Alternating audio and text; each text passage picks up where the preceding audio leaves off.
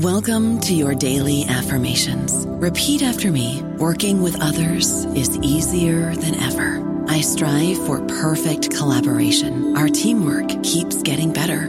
Yeah, affirmations are great, but Monday.com can really get you the teamwork you desire. Work together easily and share files, updates, data, and just about anything you want all in one platform.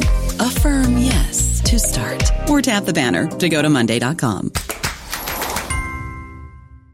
Hello, it is Ryan, and we could all use an extra bright spot in our day, couldn't we? Just to make up for things like sitting in traffic, doing the dishes, counting your steps, you know, all the mundane stuff. That is why I'm such a big fan of Chumba Casino. Chumba Casino has all your favorite social casino-style games that you can play for free anytime, anywhere with daily bonuses. That should brighten your day a little.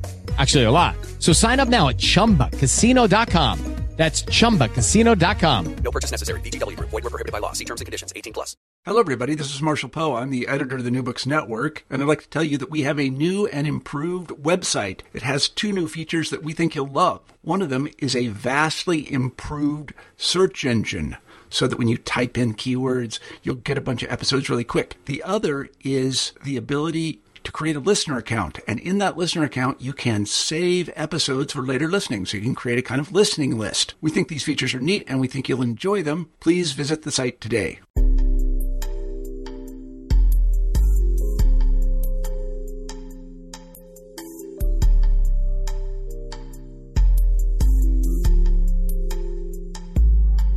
Welcome back to the New Books Network Gender Studies podcast.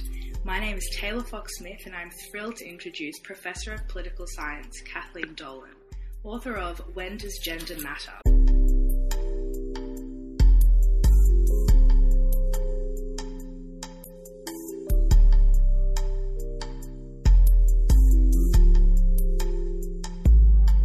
Welcome back to the New Books Network Gender Studies podcast. My name is Taylor Fox-Smith, and I'm thrilled to introduce Professor of Political Science Kathleen Dolan, author of When Does Gender Matter?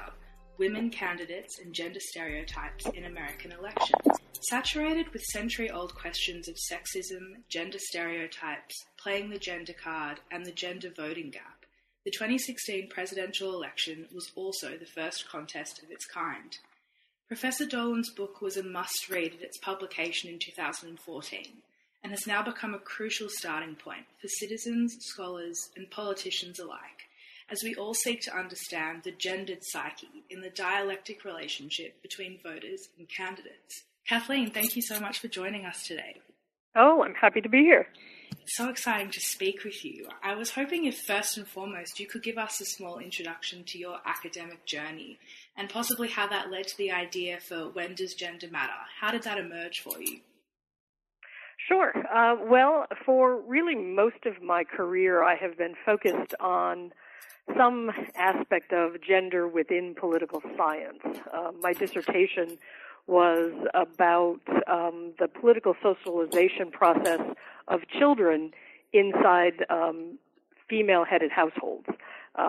There were these old sort of dated stereotyped canards about how women weren't political enough to raise children who had interest in politics. And so I was always interested in a lot of, what is the sort of stereotype thinking we had about men and women in the political space. So throughout my career, I have studied women office holders and state legislators in the United States, people who are in Congress, and one of my frames has generally been gender difference, between women and men. And probably about 20 years ago, I started to become interested in the relationship that the public would have to women candidates. Back in 1992 in the United States, we had what we still call the Year of the Woman, in which we had a congressional election that focused much more on gendered issues than is usually the case in the United States. And we had a real uptick in the number of women elected to our U.S. Congress. And so that got me sort of thinking about some of the whys. And so over the time, in the last 20 years or so, I've been working on the broad question of how the public evaluates women candidates and the circumstances under which voters will vote for women candidates versus men, and the book When Does Gender Matter is the second book I've written on this topic. And I always say that the first book I wrote, which was, I think, in 2004, was an attempt to look at these questions of how the public evaluates women candidates using the best available data at the time, but really substandard data for trying to ask the questions we really wanted to ask. And so I like to think of When Does Gender Matter as the project that finally had the right kinds of data and the right tools to get at those questions in a much better way. So I like to think of it as an improvement. Well, actually, this is probably a great platform for us to speak about that improvement and to possibly elaborate on When Does Gender Matter uses this really interesting two-wave panel study that you conducted. And this was conducted during the 2010 elections. And I think for all listeners interested in political science, psychology, gender studies, as we try and look for ways to analyze that gendered psyche and how we analyze public evaluations of not only female candidates but their male counterparts, I'm wondering if you could speak us through the methodology you used in the book and how this possibly bridged those data gaps, but also methodological gaps that you had seen in previous scholarship. Sure. So I am somebody who, for most of my career, has conducted survey research as the primary research design tool that I use to gather data. There are, for people who study elections, there are broad surveys that are done regularly, both here in the United States and around the world. Here in the United States, we rely on something called the American National Election Study, which is a survey of a representative sample of the American public that's done every 2 years. The problem with a lot of existing data sets and surveys like the American National Election Study is they don't really focus on gender at all. It's a subset of us who have cared about these sorts of issues until fairly recently. And so one of the things that had sort of happened in the evolution of the study of women candidates and the public's evaluation of them and gender stereotypes was that researchers relied on experiments. And they relied on experiments in part because for a long time in the United States, the number of women candidates was pretty small. And they relied on experiments in part because they are relatively inexpensive and easy to conduct, so that, most any researcher could carry out an experiment without an extraordinary set of resources, to fund that work. And so if you look at much of the literature on gender stereotypes and the public's relationship to women candidates, you're going to see a lot of experimental work. You're going to see a lot of small samples, sometimes conducted on college campuses with university students, or, very small samples of the population. And what usually happens is the researcher would give somebody a speech from a campaign or a website and say, evaluate this candidate for us. And the experimental treatment would then be that they would manipulate the sex of the candidate, present a male candidate to half of the respondents and a female to the other half. And people who do experiments suggest that, the isolation of all the attention on sex really gives us a sense of whether people have biases towards women. Mm-hmm. And a lot of that literature based on these experiments does show, or at least at a low level, and in some cases sort of a high level of antagonism, but a lot of these earlier works show that people have some sort of bias against women candidates. I have always been concerned about the significant limitations of experimental work. Experimental work is never meant to be generalizable to the world around us. It's really not meant for us to take conclusions and findings about how the real world works. And so I have always tried to rely on surveys because I believe that an experiment is such an artificial environment that you really can't use it to examine the dynamics of an election and the dynamics of the relationship between a voter and the candidates in his or her world. So for me, elections in the real world have so many moving parts and so many influences that simply focusing on the fact that a candidate is a woman or a man is insufficient to really learn anything at all. Because not only does a candidate have sex, but they have race, and they have age, and they have family status, and they have professional experience, and they have political background, and they have a personality, and they have all of these different things that matter to whether a voter is drawn to that person or repelled by that person. So for me, the only way that we can really know whether or not voters look at women and men candidates as women and men first above everything else is to talk to voters who have been faced with the choice between a woman and a man candidate in a real-world setting. So what I was able to do in 2010 was the two-wave panel study that you describe. I surveyed 3,200 people in the United States. It's a representative sample of the United States. And those people lived in 29 different states. Wow. And they experienced elections for governor of their state, or a member of the House of Representatives or the Senate in our national legislature, and they experienced races in which a woman ran against a man. I had part of the sample that existed in a place that had what I call mixed-sex candidate races, and then the other half of the sample lived in places where men were running against men, because I wanted to be able to have something to compare the dynamics. And so my hypothesis going into all of this is that the sex of the candidate was a really small influence on voters, because I believe that the evidence and the data suggest to us that all of the things that govern elections, political party, incumbency, the issues that are at play at a certain election, all of those things are much more important than whether the candidate is a woman or a man. So what I did in this project was, in September of the election year in 2010, I surveyed all of the respondents, and I asked them a series of questions that were trying to gauge whether they held what I call abstract gender stereotypes. You know, beliefs that women are better at some things than men, and that men are better at other things than women. Beliefs about whether women are better at handling certain policy issues like education or child care, and whether men are better suited for crime and the economy and things like that.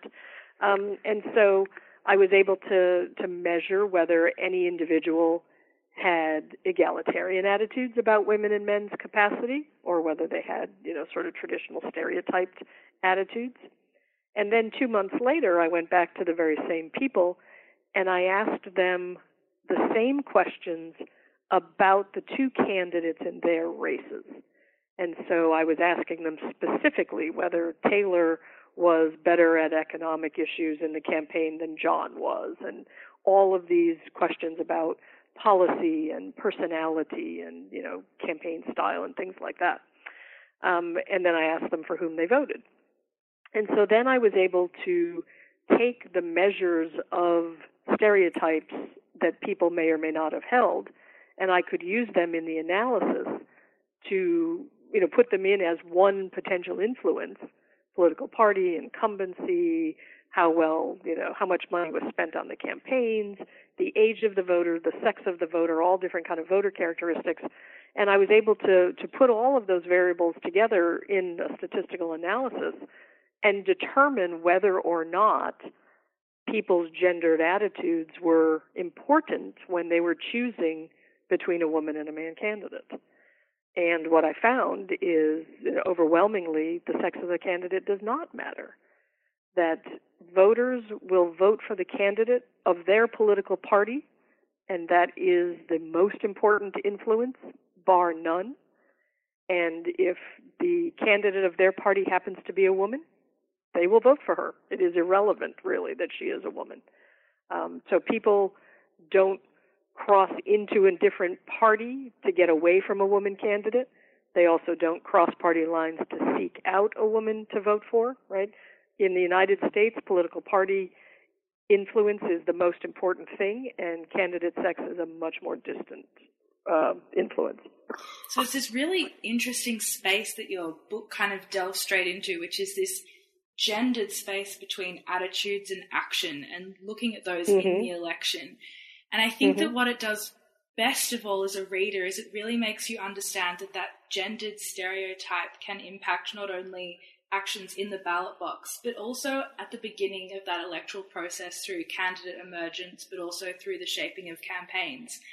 And that can differ between a male candidate and a female candidate, but also how those candidates perceive their electorates to hold these particular abstract gender stereotypes.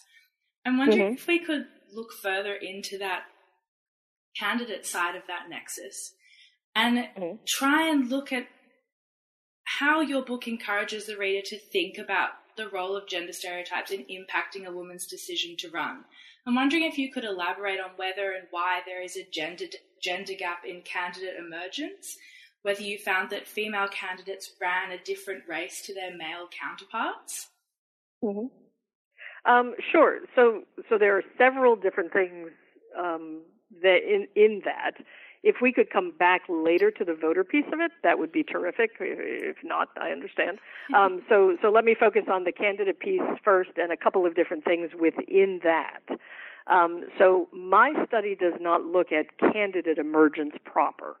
My study went into the field when the candidates had already emerged, and I sampled the races that existed.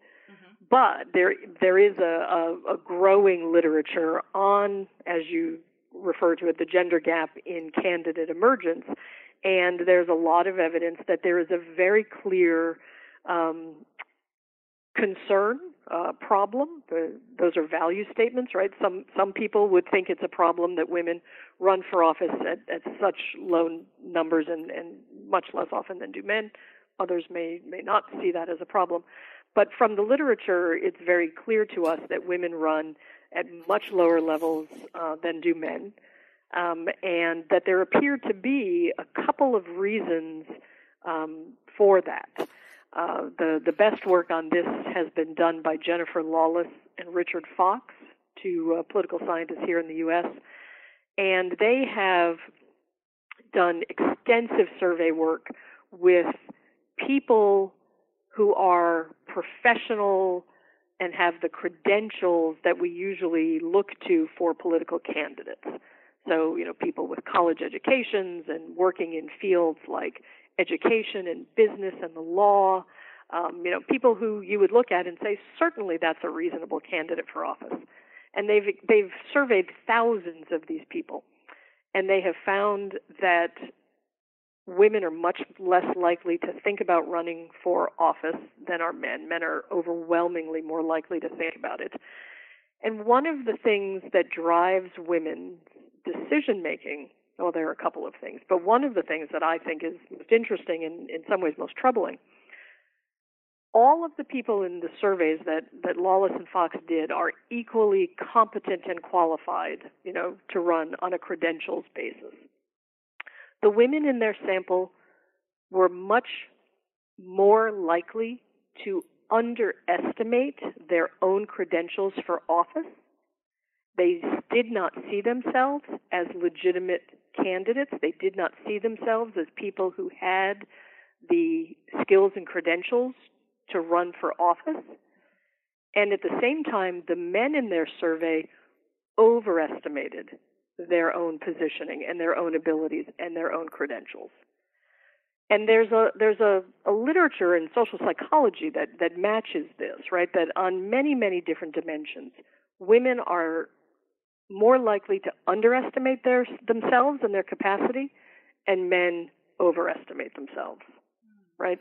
We joke, there's sort of a political joke in the United States that every male in our U.S. Senate looks at himself in the mirror every morning and sees a future president, because men, right, psychologically tend to feel much more efficacious, much more empowered, much more confident in themselves. Women, it appears, have less of that confidence and surety in their own capacity. I feel like that's probably an interesting platform, if you wouldn't mind me interrupting, to actually step back to look at the political psychology of voters, because what's really stood out to me here is a point that you make in your book is that these gender stereotypes held by voters may in fact be present but not determinative in their political behaviour. And what it seems here is that the gendered psyche of a candidate can actually be quite determinative in their political behaviour. I'm wondering if you could elaborate on that for the voter side of the nexus here, and how determinative those gender stereotypes can be in the ballot box, and possibly elaborate some more on how gender can play into considerations voters take into the ballot box, keeping in mind how important you said partisanship is to the American voter, and also the incumbency advantage and where you found them to sit in your research. Yes, so one of the things that I find is that while some voters do still hold political gender stereotypes about women candidates and about men candidates, those stereotypes really seem to be on the wane. One of the things that we've seen in the United States, you can sort of track, if you go back to the 1990s in the United States, when the number of women who were running for office and winning office really started to increase, you can see that the presence of more women in political life has sort of occurred at the same time that we've seen a waning of gender stereotypes. And so I think at some level, right, the fact that women office holders and candidates are not unique anymore. They're not the unicorn anymore. Yeah. That has sort of taught people. They've had experience. They've seen women leaders. We had a woman speaker of our U.S. House of Representatives. We had a woman who was second in line to the presidency. We've had women governors and senators, and now we've had a woman presidential candidate. So I think that people, through the experience of seeing more women in these positions, have come to see them as less women candidates and more candidates who happen to be women. So I think what we've seen is, sort of a receding of the stereotypes people hold. Having said that, some people still do hold gender stereotypes, of course, but at least in my work in 2010 and then again in 2014 when I did a second study, the stereotypes that people hold don't really shape their actions and their behaviors, their vote choices. And this goes in two directions, and I think the second of these directions is interesting. So people who hold gender stereotypes, they might believe that men are better positioned to deal with the economy than are women in a general abstract way. But if their party runs a woman candidate, they're going to vote for that woman anyway, right? So the stereotypes, what some people see as the negative stereotypes, where people might devalue women and their capacities, they don't seem to hurt women in the voting booth. So women, benefit by having their co-partisans vote for them. Women incumbents benefit from incumbency in the same way that men do. So women really aren't paying a price at the ballot box. But what I think is also interesting is you can look at people who have a set of egalitarian attitudes about women. One of the things I do in the book is I ask people, do they think there should be more women in elected office? Would they like to see more women in elected office? If they have a choice between a woman and a man, would they choose a woman or a man? And so, we can look at what you could think of as sort of positive gendered attitudes about women's role. And what I find is among people who believe there should be more women in office, want more women in office, are supportive of women candidates, when they're faced with a woman candidate running against a man, their behavior does not necessarily pull them toward the woman, because they're being pulled by their political party. So it's political party overall as the most important thing. And stereotypes, they don't hurt women, but they also don't override party to help women, right? If a Democrat believes that there should be more women in office, but the woman running in her race for governor is a Republican, then that woman is not going to vote for the woman Republican candidate. So what I find more than anything else is that attitudes really just don't have much of a role in shaping people's vote choice behaviors. Great. I would love to transition to speak about the research you did into the campaign ads. And this happens towards the latter half of your book. And in addition to the survey data, you also looked at the presence of stereotypes in data of campaigns. So one particular thing that stood out to me was that there were particular issue differences in campaign ads, and you also looked at websites that candidates had popped up. I'm wondering if you could delve further into the findings you had there in terms of how campaigns are run and structured, and if gender in fact does matter in that particular stage of an election. Sure. So the work in the book builds on some other work that I had done earlier. There are a couple of other projects I'd done in the past looking at, as you say, websites of candidates and comparing women and men. In the book, I was able to also go farther, and there are 650 candidates who appear in the data set because the voters, had them as their candidates. And we were able, through the project, to capture every television ad that all of these 650 candidates ran, which is a significant number of campaign ads. And what we were interested in there is the idea that, again, some people expect women to behave in campaigns differently than men. And the question in campaigns in the United States is always, how does a woman candidate handle her sex? Does she hide it? Does she highlight it? Does she try to play to people's gender stereotypes by making sure she's focused on education and healthcare and childcare and family issues and elder issues? Or does she try to show her independence and focus on international issues and economy and crime and strength kinds of issues? So, people have different hypotheses about how women are going to behave. So what we find in the book, in looking at the television ads and the websites, women and men don't behave differently from each other in a fundamental sense. Instead, partisans behave differently from each other. So Republicans campaign on a certain set of issues and from a certain perspective, and those are different than the way Democrats campaign and the issues that Democrats present. And so, again, it's political party, and women and men Democrats are very similar to each other. Women and men Republicans are very similar to each other, and the real differences are across party lines, so that women aren't running as women, right? And I'm making bunny ears there. Yeah. And men don't run as men, but instead they run as partisans. And really what matters most of all, and this makes perfect sense, is that candidates run on the things that are important right then in that election that's happening at that point.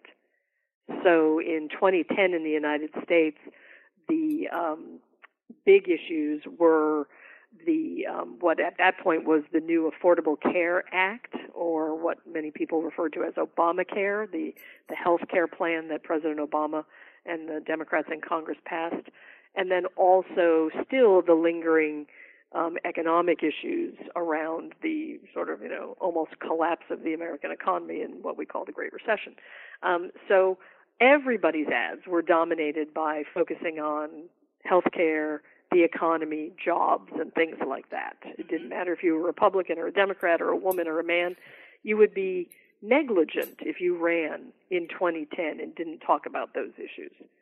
So what is different is Republicans talked about those issues in one way and Democrats took a different perspective, but there was no gender difference really at all. This is really interesting for me to segue into talking about possibly looking at your book as a frame for understanding the 2016 presidential election. At the time of, I'm sure you get asked this a lot at the moment. Good luck. Good luck explaining that thing. Well, at the time of writing When Does Gender Matter, no woman major party candidate had ever run for president. And you do make a point of saying this in your introduction.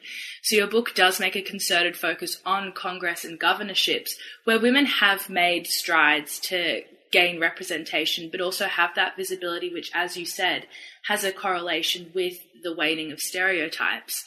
And these are electoral spaces where women actually do have a much greater chance of success, and also where the pipeline to the presidency may begin. So I'm wondering if perhaps you could shed some light on the question that your book is named after. When does gender matter? And possibly when did gender matter in the 2016 election? Well, I think that the 2016 presidential election was a full employment program for anybody trying to explain the gender dynamics. And you know, the problem, so part of the reason that we don't look at these issues in presidential elections is because, of course, until we had Hillary Clinton's campaign, we didn't have a campaign to study. But the second and larger problem in studying presidential elections is that they are really one-off affairs, right? I mean, every presidential election is a race in a particular moment in a nation's history between two particular political candidates. And so it is in some ways very difficult to draw lessons and conclusions based on the N of one, right, that we have. I argue, so there are a couple of different things that I can say. I mean, I have always argued that for the first woman candidate to be Hillary Clinton, actually made our challenge of trying to make explanations even harder, because she was an N of one, certainly, but she was such a particular N of one because of her long history in public life in the United States, you know, being first lady, being a senator, then a presidential candidate in 2008, and then again in 2016. And she is one of those people for whom there is nobody without an opinion. Right? I mean, every time she runs, it's a replay of the relatively hardened positions about her that already existed. Mm-hmm. So I don't think necessarily that the next woman who runs will be quite this. She won't be the same person, literally, but it also won't be the same set of dynamics. So I think that you know, kind of complicates things even more. The other thing is, you know, I can say that there are all sorts of ways in which gender mattered, but I actually think that what the 2016 election told us more than anything else is that gender didn't matter, because if you could find an example of a campaign that had more attention to salacious and negative and stereotyped gendered issues, and yet that candidate still won, right? I mean, my biggest concern about the 2016 campaign is that people will take away the message that you can have, and I can say this because, right, this sounds like a value statement, but if I'm being broadcast on the other side of the world, you can have a political candidate who was literally a reprobate with his behavior and his regard for women, and yet he was elected, because people didn't care enough about respect for women or good behavior or not having a boor as president, and they voted for him anyway. So for me, you know, the challenge and the difficulty is not, I don't believe, I mean, certainly there are voters someplace, and there are voters around the margins who didn't vote for Hillary Clinton because she's a woman, right? I absolutely will stipulate that in a nation of, you know, 120 million votes cast for president, of course there are some people who didn't vote for her because she was a woman. But that number is relatively small. And so I don't think her candidacy was damaged because she was a woman. I think in some ways his candidacy was not damaged enough because people didn't care enough about what you and I might think are centrally important issues of egalitarianism and basic human respect. At the same time, and having said that, she won the popular vote, right? I mean, she got almost 3 million more votes than he did. he is president because of the Electoral College and the way we count the votes. So I always want people to remember that if we had a straight up, national vote, she'd be president. So people chose her, and they chose her affirmatively, and they chose her by a decent margin. Yeah. What I find is the troubling gender dynamics. The notion, like when she ran in 2008, her campaign made sort of clear and conscious decisions to not focus on her being a woman. They wanted to kind of downplay it. They were clearly uncomfortable with her being the first woman. In 2016, they were much more comfortable with her being a woman. There were all sorts of, sort of ties to the symbolic nature. She wore white all the time because it was the color of the suffragists. Yes. That she was a grandmother was not hidden. There were those sorts of sort of kind of top level things. So they were clearly more comfortable in 2016 with her being a woman. But when 2016 started, we would have been having a conversation like, will they focus on the fact that she's a grandmother now, or will they focus on this or that? I mean, we never in the world could have imagined a presidential campaign where we were talking about a candidate grabbing a woman's pussy, right? And so that campaign went so sideways in terms of the gender dynamics, and yet for some people it didn't matter. And so for me, the sort of conversation in the United States about how the gender issues regarding Donald Trump, on one hand, some number of people said this makes him disqualified. This is beneath the pale. And other people said, boys will be boys. And so to me, that's the interesting gender dynamic from the election, is that we still have real tensions between the way people expect boys and girls and men and women to behave in interpersonal relationships and the sort of sexualized nature of those dynamics. So I actually think that the more sort of broadly social issues and the social conversation about gender that came out of that election were more interesting and more important than the political. So my next question would then possibly be, how do we keep the conversation of gender in politics alive? Are there particular forums that you'd recommend listeners pay attention to? Is it the job of citizens, scholars? How can we keep this conversation alive in a time where I think it's probably reaching its most important time? Well, one of the things, again, that I'm seeing here in the United States that I think is interesting, after the presidential election was over, obviously about half of the country was very excited and half of the country was in deep despair. And there has been, at least at this point, I'm concerned that it won't be sustained, but at least at this point there seems to be an awakening and sort of an activism around these issues that matter to many people, both women and men. So, we had all of the marches in the United States on the day after the inauguration, and there has been a lot of sort of local level activism around the nation in support of organizations like Planned Parenthood and, kind of women's issues. And the number of women who have reached out to organizations that train women candidates has been significantly increased as well. And so at least right now, there are some early signs that for people who care about these issues, this election made them say, holy crap, we cannot be complacent anymore.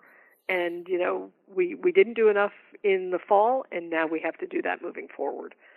My concern is, of course, that people will tire and people will revert back to some complacency. But we have to see.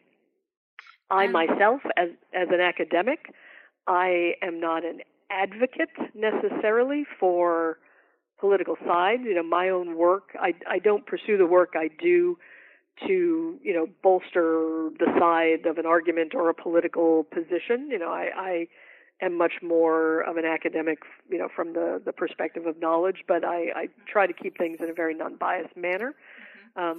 Some academics are different on that score. My work will always be on gendered issues. So I do think that there's, an important role for work that continues to show the reality of women's place in politics and the reality of the world that they face. And if we can sort of highlight for women who might want to run for office the ways in which they can do it, the support that exists, the true dynamics. Going back to Lawless and Fox's work, one of the things they also found in their survey was that women believe that if they ran for office, it would be this terrible, gender-soaked bloodbath of, get home, get back to the kitchen, you silly woman. And there's no evidence of that. People just have these ideas in their mind that because they think about what Hillary Clinton endured, and they're like, oh, I don't want that. But sort of getting the actual sort of reality out so that people see what it's like for women who run, and that when they run, they win. That hopefully can help, spur other women on in the future. So I think it's something that has to happen on multiple fronts, and I think at this point we're going to have to see, at least if the energy here in the United States is sustainable. So what's next for you? What's your next big research project we can look forward to? Well, the research from the book was on the election of 2010. I did a smaller survey in 2014, and right now what I'm working on is a paper that one of the things that I was curious about, we know that women in the United States are dramatically underrepresented in elected office. And so I was interested in whether or not the public had positioned why that was.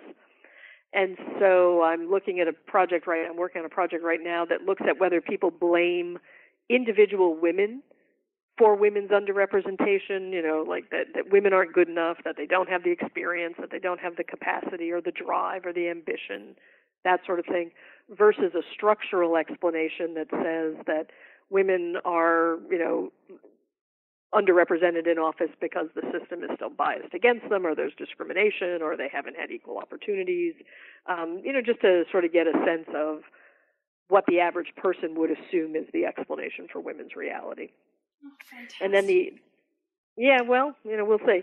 And then the other thing that I really want to do, as I found in the book, political party matters, to almost everything. The one question people always ask me is, okay, that's fine. So if that is the case, then what happens within political parties, right? If you've got a Democratic woman candidate and a Democratic man candidate, right? If the party is still the same, do voters treat candidates differently? And that's a perfectly legitimate and fair question. And so what I would like to try to do for 2018 is to seek funding to do a project like I did in the book, except to do it in primary elections when the political parties here in the United States are choosing their nominees for office. So that would be sort of the next test of the gender dynamics, right? If we can hold party constant, is there, different treatment, different reaction, different evaluation of the women and the men inside political parties? That would take an enormous amount of money to do and to do well, just like the book took an enormous amount of money. So if I'm able to secure the funding to do that, that's my sort of short to medium term goal. Maybe it would be in 2018, or maybe it would have to be in 2022.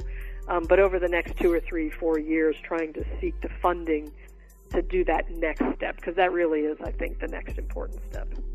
Fantastic. Well, Kathleen, it's been such a pleasure to speak with you. Thank you so much for sharing your work and ideas. It's such food for thought in an interesting political climate where perhaps gender doesn't matter as much as it should. So thank you so much for your time.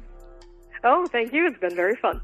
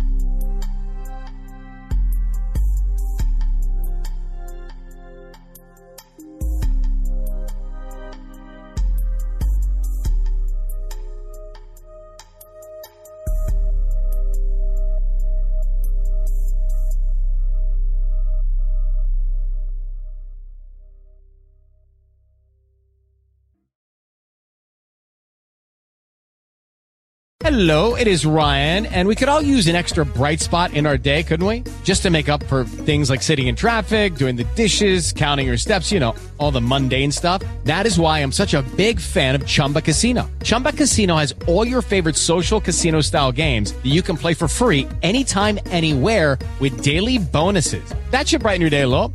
Actually, a lot. So sign up now at ChumbaCasino.com. That's ChumbaCasino.com. No purchase necessary. VGW Group. Void where prohibited by law. See terms and conditions. 18+.